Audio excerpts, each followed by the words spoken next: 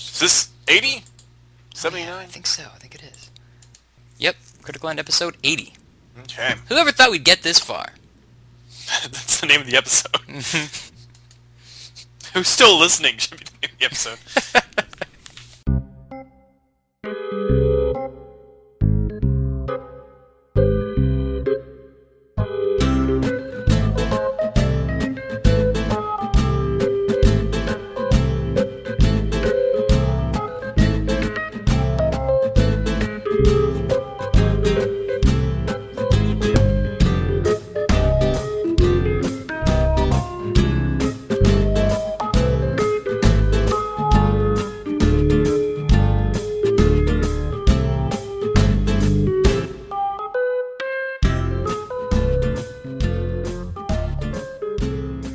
Well, let's stop living in the past, Logan. Yeah, it's time to move on to 2011. Wait, were either of these films 2011? No. Okay, I thought they were 2009, actually. No, they both are. They both are. These are our Okay. two first double shots of 2011, apparently. The Mechanic, which is a remake, which we didn't at first know was a remake, and I didn't have No. time to see the original, but you did. Usually we're up on these things, though. Yeah. And that's an action movie with Jason Statham, and we have The Right, which is an exorcism movie with Anthony Hopkins. What do you want to we're open the show with here? Can we open with The Right? Because Sure. that's the first one I saw. Look, I saw it in the opposite order, so we'll see if that affected things, because I really think my opinion of The Right was affected by having just seen The Mechanic. But we'll Oh, see. really? Yeah. See, when I actually went up and I was like, can I have 2 tickets to The Right Mechanic? Right, and they were like, we have the right stuff. Which is would, actually- if there was a movie called The Right Mechanic, Do the Right R-I-T-E, with when Jason Statham had to get demons out of Anthony Hopkins, Uh-huh. I'd so see that movie. If he did it with action and guns, I would Oh, see of it. course. A Yeah. lot of flying through the air, Right. and Crank style too. Crank style. At the end, Anthony Hopkins grows really big and crushes the city. Well, that's why I was happy about seeing The Mechanic, because I wanted another, Crank style dose of Jason Statham. We'll get to that in a second, though. Okay, yeah. Let's get to The Mechanic first. So, let's do The Right. Right. Sorry. So The Right, here's what I think. I hate to ruin my opinion of both movies, but I'm going to give you the overall view of this, which is that I think that both of these movies are pretty mediocre. They're not really bad.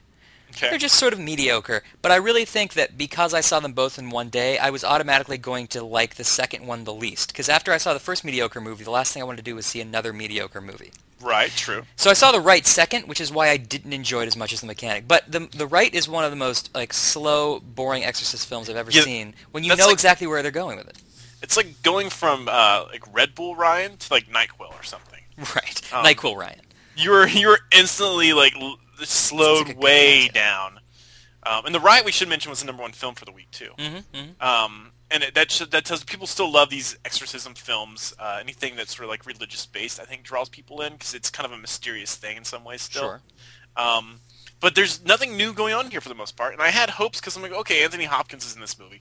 But then on my way to the theater, I'm like, well, Anthony Hopkins was in The Wolfman. Right. See, Hold that's on, the thing. Wait a minute now. Maybe he's not quite. Maybe I don't. In his old age, he's not getting as choosy as he should be. Entertainment Weekly said that he just needs to retire and play King Lear the rest of his life with some London Shakespeare company. And I agree. I'm not going to go that far with it, especially because I do think his performance in this movie was really good. Oh no, it's very good. Yes. He is not just phoning it in, or if he is, he's doing it real well because he has a bunch of great scenes, and it's great throughout. But the performance doesn't save the movie itself, which is about this young priest whose essentially faith is tested when he's asked to go perform exorcisms, which is also the plot of The Omen, by the way. I was about to say, tell me a plot. Tell me an exorcism plot we haven't heard already. Yeah, I mean, and it's not even so it's they don't do anything differently than The Omen did, or any of these exorcism movies. It's all just people getting possessed and, becoming stronger than they usually are and doing crazy things and speaking in tongues. And they don't even just try to outdo something like The Exorcist with more elaborate effects or more interesting story or anything like that. It's just really it's The Exorcist, turned down a notch a little bit. It's not that bad, because seeing old Anthony Hopkins in this is not as exciting as seeing Linda Blair, who was a young kid. So really, it's not as anywhere near intense, and I don't really know why. It's one of those movies where I don't know why you make it. I guess it's just I think there's no creativity involved in it. I felt like they were trying to make a more realistic exorcism film, and there's even a throwaway line about how it's not like The Exorcist that Hopkins has, the movie. Yeah. And for the beginning of the movie, I was with it for the most part. I kind of liked this kid's background. He's going to the priesthood. I like the Rutger Hauer thing with his dad was interesting. That was all good. I wish that had been more a part of the story. I agree. And seeing Rutger Hauer get an end credit, I'm like, okay, cool. This movie could be going someplace then. Mm-hmm. But then once he gets to school and he started, then he gets to Rome. And I'm like, okay, I feel like nothing's ever going to happen in this movie. Mm-hmm. And finally they're like, okay, here's the big first scene where you get to like meet this demon or whatnot. Nothing happens. Mm-hmm. And then I kind of realized I was going to be settled with this the rest of the film. I thought everyone was doing a great job for the most part. I liked a lot of the characters. It was a pretty film. There wasn't anything super awesome about the direction, which is weird because it's the same Swedish director who brought us 1408. Okay. The John Cusack Stephen King film, which I thought was pretty cool. That's like a very pretty, strange, scary movie, too. Well, I guess it's one of those directors who is not as in tune with for the good script versus a bad script. It's just sort of like, here's an interesting thing, I'll just, Right. And it shows in this movie. It never really takes off. I don't know if it was number one again this week, but word of mouth probably killed it, if anything. Hopkins does a great job. Everyone does a great job, I guess I should say. I feel like there's failed plot points. I definitely feel like they added in some scary effects in the end. Like none of that was supposed to be there originally, but some studio guy looked at it, he's like, okay, add some scary whispering here. Yeah, and there's maybe some CG face effects here. Exactly, that looked a lot very, very afterthought-y. Because it doesn't look like that was supposed to be the scene, and no one's ever flying through the air doing things strange. Besides that stuff. You're right about the performances, actually. All around, they're pretty good. I wasn't a huge fan of the female lead, but she was fine. The male lead, who was an unknown to me, I'm sure he's been in other stuff, he was actually really good. Mm-hmm. Kind of a nice discovery in a film like this. I hope he goes on to better things. Especially next to Anthony Hopkins, it's hard to outact that. Oh, that's true. But he holds his own. He really does. And I guess what we're coming back to with the performances is Anthony Hopkins, who does a great job. I don't think I'm giving it away since it's in the promotional material that he does get possessed at some point. And he totally sells you on that, too. Right. And I give him full credit for that. The movie itself, though, I give hardly any credit whatsoever. I'm pretty mean to this. Do you have a rating for this film? Yeah, I mean, like I said, it's mediocre. I'm trying to recognize the fact that I was in a bad mood to see it, so I'm thinking it's not... movie. Movie. Sir, would you like to take a seat? Movie. No deviled eggs at the concession stand. We have a bunch of crunch. Well, a bunch of crunch, but I don't like a movie. Sir, just sit down already. Can you just please stop talking? You're talking about a movie. No, so I really do think it's just a mediocre film that goes on a little bit too long. It's just unfortunate that it's so bland and boring. So I gave it a 5. I flirted with a 4 for a while, and you're making me kind of feel like I should have stuck with that, but I actually dropped to a 3. That's fair. I would not wish this movie on anyone. I would not recommend it to anyone. I had some friends who wanted to see it, and I just flat out told them it's not worth it in any way. It's true. There's no reason to see it. But, I mean, the movie itself isn't made poorly, which is why I don't get to give it a lower score. No, it's really not. I feel like the script could have been like a made-for-TV type script, though. I agree. Nothing exciting going on. And the right, so I'd say skip the right. I agree. And, like, let me ask you this, because we talked about it just slightly with The Last Exorcism, with the movie, not the last time we had an exorcism. What's the original exorcism plot? How do you do that in an interesting way these days? I don't know. See, I kind of like The Last Exorcism, and what they did for that honestly is not that original. Was they're like, oh, let's just give it a documentary feel. Mm-hmm. But they also had fun with it. I think that's kind of the key. Don't take it completely seriously, but don't make it a flat-out comedy. Mm-hmm. Because it's pretty much the same thing. It's the guy who doesn't have any faith and suddenly he's put in this situation where he has to use faith that he doesn't have. Well, one of the ideas we had on the Last Exorcism show, if I remember, was the priest himself gets possessed, which this basically is. And this still wasn't done interestingly. Yeah, it's true. Well, I kind of want the main character to be the priest for that to actually work. Yeah. But I want the third act twist to be like the main character we follow this entire time is now the one possessed. And I either want him fighting it off himself or one of the outside characters that we've kind of seen have to come in and try and save him. Yeah. Maybe a character we didn't trust before. I don't know. That would have been more dramatic. I agree. Anyway, so the right. It's just a free trip to Rome for a lot of these stars. That's true, basically. That's essentially what they said to that main character at the beginning. Yeah, it's true, yeah. All in character. So the Mechanic then. Like I said, we're usually up on these things, but it turns out The Mechanic is a remake of a 70s Charles Bronson film. Yeah, which when I saw it, like you were like, oh, it's a remake. I'm like, oh, I should see that. I should try to see that before we record. And I never got around to it, but then I looked it up today, and I was like, it was Charles Bronson? I really should have seen it. Let me tell you this. It's the same director as the first three Death Wish movies. Right. Now, I saw the first three Death Wish movies. I have this rule that I'll stick with any series of films until one of them gets below a 5 out of 10 rating. Okay, Ryan? So anytime someone gets like, a 4 or less. Does not explain why you've seen all the Nightmare on Elm Street movies. I cut the series off. Well, some series I'm just instantly want to see all of it. Right. It's like I thought I'd do that with Police Academy, and after watching the first Police Academy, I was like, no more. They only get worse from there. They only get worse from there. But no, I watched the first three Death Wish. The first one was actually good, I thought. Yeah. The second one was okay. The third one is one of the best, worst movies ever. It's serious. Okay, the first one, his family gets killed, okay? Right. The second one's like his sister's family gets killed, and you're like, okay, this is a bit of a stretch, but it's Charles Bronson. He'll take the trash out. Mm-hmm. The third one, the entire neighborhood gets killed for the most part, Ryan. So this is true. It's this like inner city New York. Well, he was out to like get eggs. He comes back.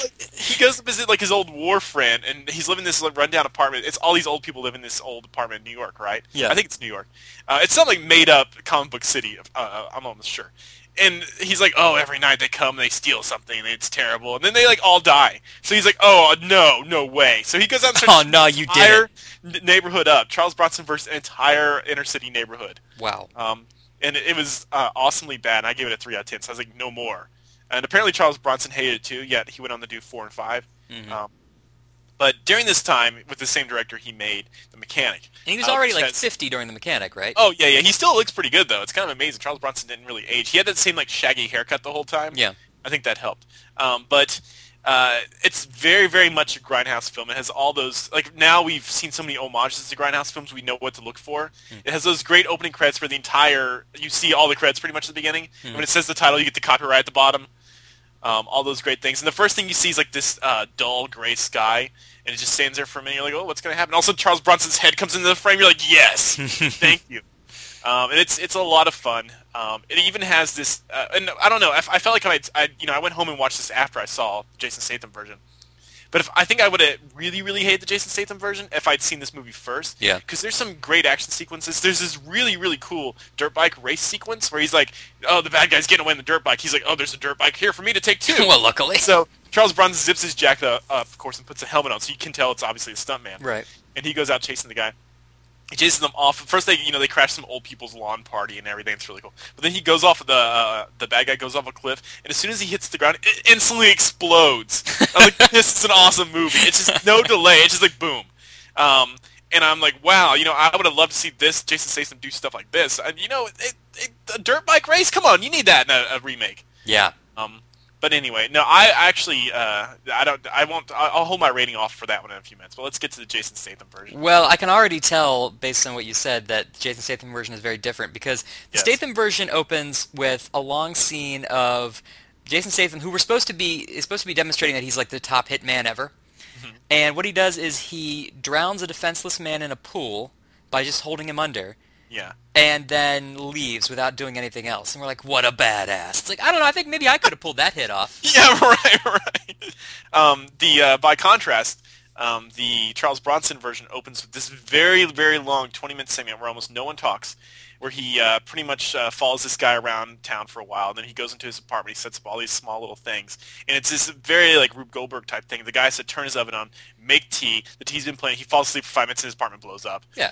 It's crazy things like that. It's completely different. However, all the plot elements are the same, which were in that the Jason Statham, the mechanic character, is told to do a hit on pretty much his mentor, right? The man he's been working for all these years. Okay. He's been told that I'm now discussing both versions, of course, because it's pretty much the same. He's been told that this guy's actually been stealing money from the company and pretty much turning a bunch of them in for what they've been doing. So he does it with very little remorse. Now, it turns out that the man had a son, and through a series of not very wacky events, the son's like, listen, I kind of need this.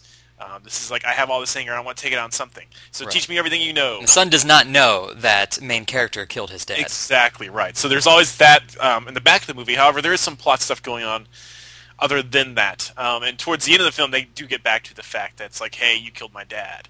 All that's the exact same in both versions. He even listens to the same music. They're very similar. In fact, they're the same producers, which is kind of funny. Huh. But it's just all they did was update. Everyone has cell phones now, and there's more explosions in the Jason Statham version. That surprises me because I feel like the Jason Statham version is very action light. Maybe I'm just used to so much action. Yeah, right. But like, well, I guess you see Crank and you're like, well, geez, it's gotta, like I can't get any more actiony than that. Butt action, yeah. But it's like the stuff that they do does not strike me as that actiony, and I feel like I feel like there's a big chunk of the movie, like 20 minutes, where nothing really happens to move the plot forward. It's just sort of like, here's some wacky stuff of me training, Ben Foster. I'm just talking the Jason Statham version, I don't know about the original. Yeah. But here's some wacky stuff of training Ben Foster how to be an assassin, but it's not that interesting, it's not that action-packed, and it does nothing to do with the overall plot. That's right. The weird thing about that is, like, he teaches him in a matter of, in a montage, pretty much. Like, I felt like that should have been a bigger part of the movie more than anything.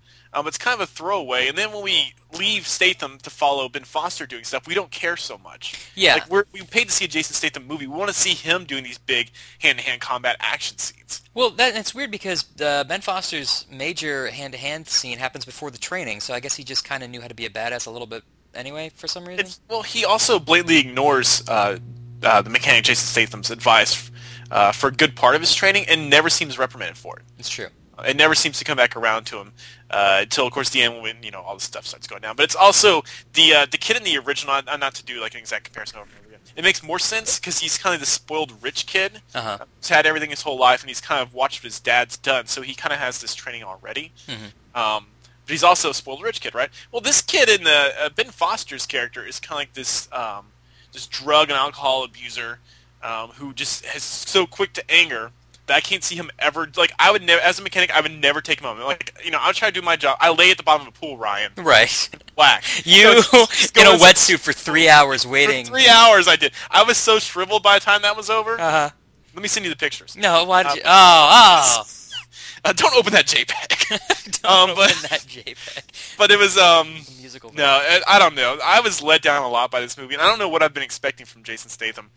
As of late, but I think his past movies have kind of told me what to expect. This might be the problem. Although with this film, I read Statham did an interview where he says he's going to try and move away from stuff like the Crank films and the Transporters, which is that over-the-top action. Yeah, this was more realistic, or slightly so, I suppose. Mine actually hurt it, I think. But it does, because it's begging to be over the top. I mean, like, here's the thing. You could also play this movie like a Quiet Spy type movie, where it's like all the assassinations are very subtle.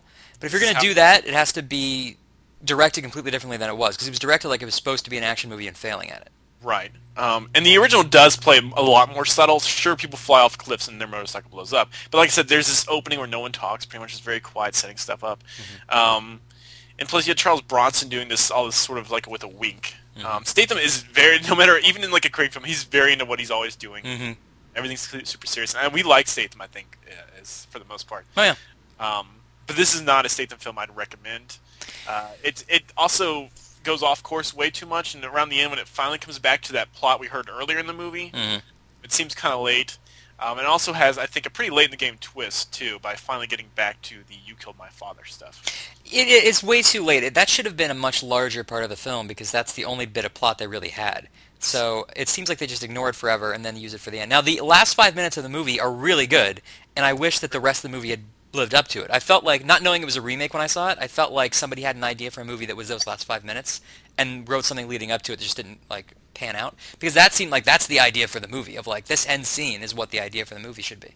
Well, here's how rushed it is in comparison. The new Jason Statham version has this great bit where basically he finds the gun used, or his dad's old gun. He's like, oh, it was totally Jason Statham who did it, right? Right. That's it. That's everything he needs.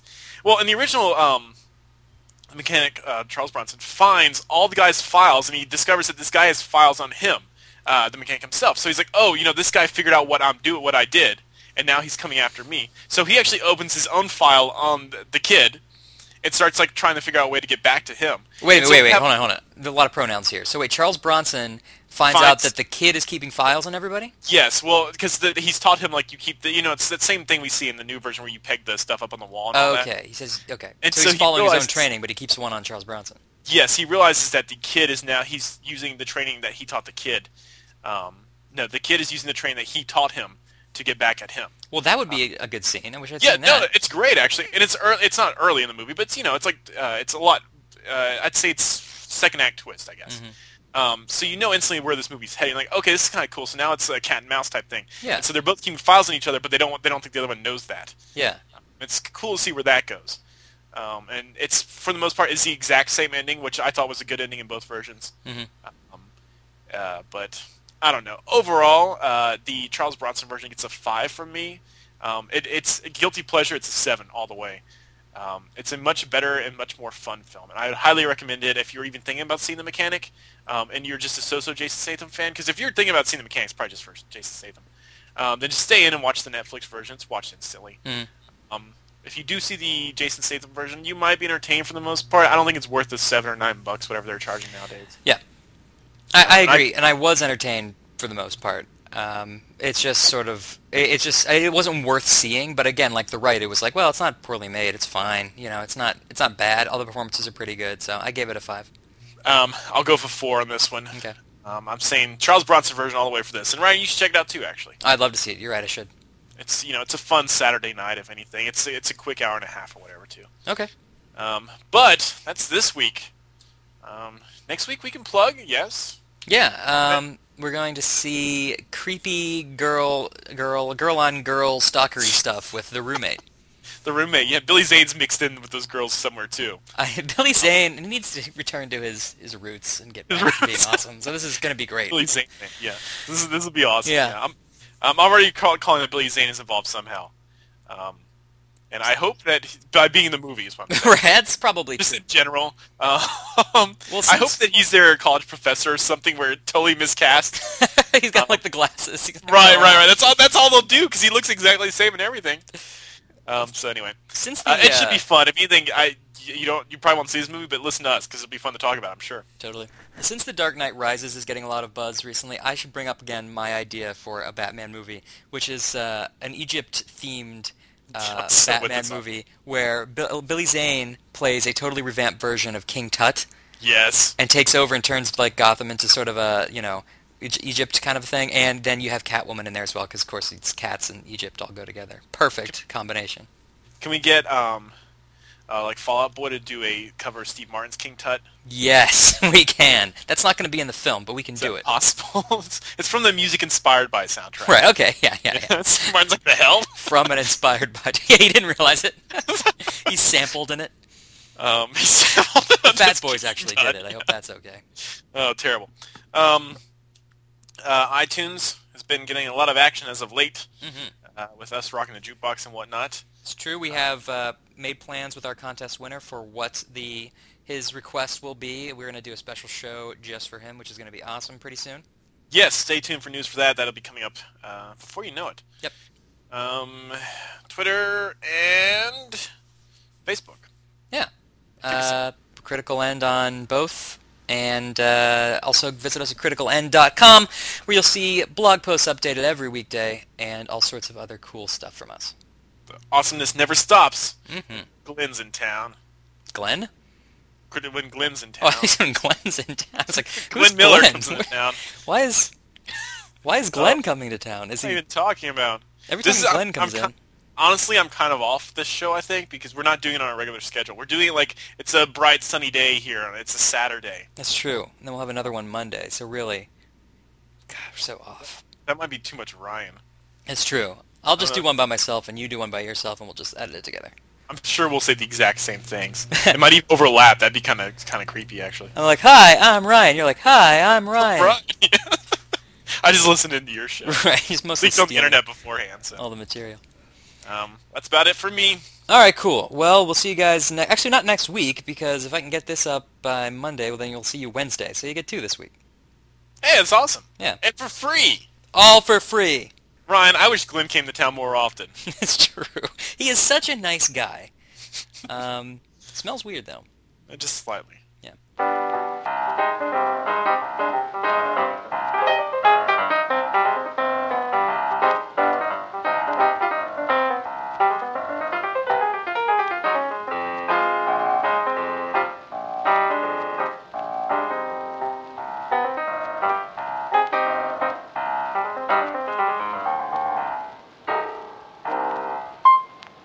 Music by Kevin MacLeod.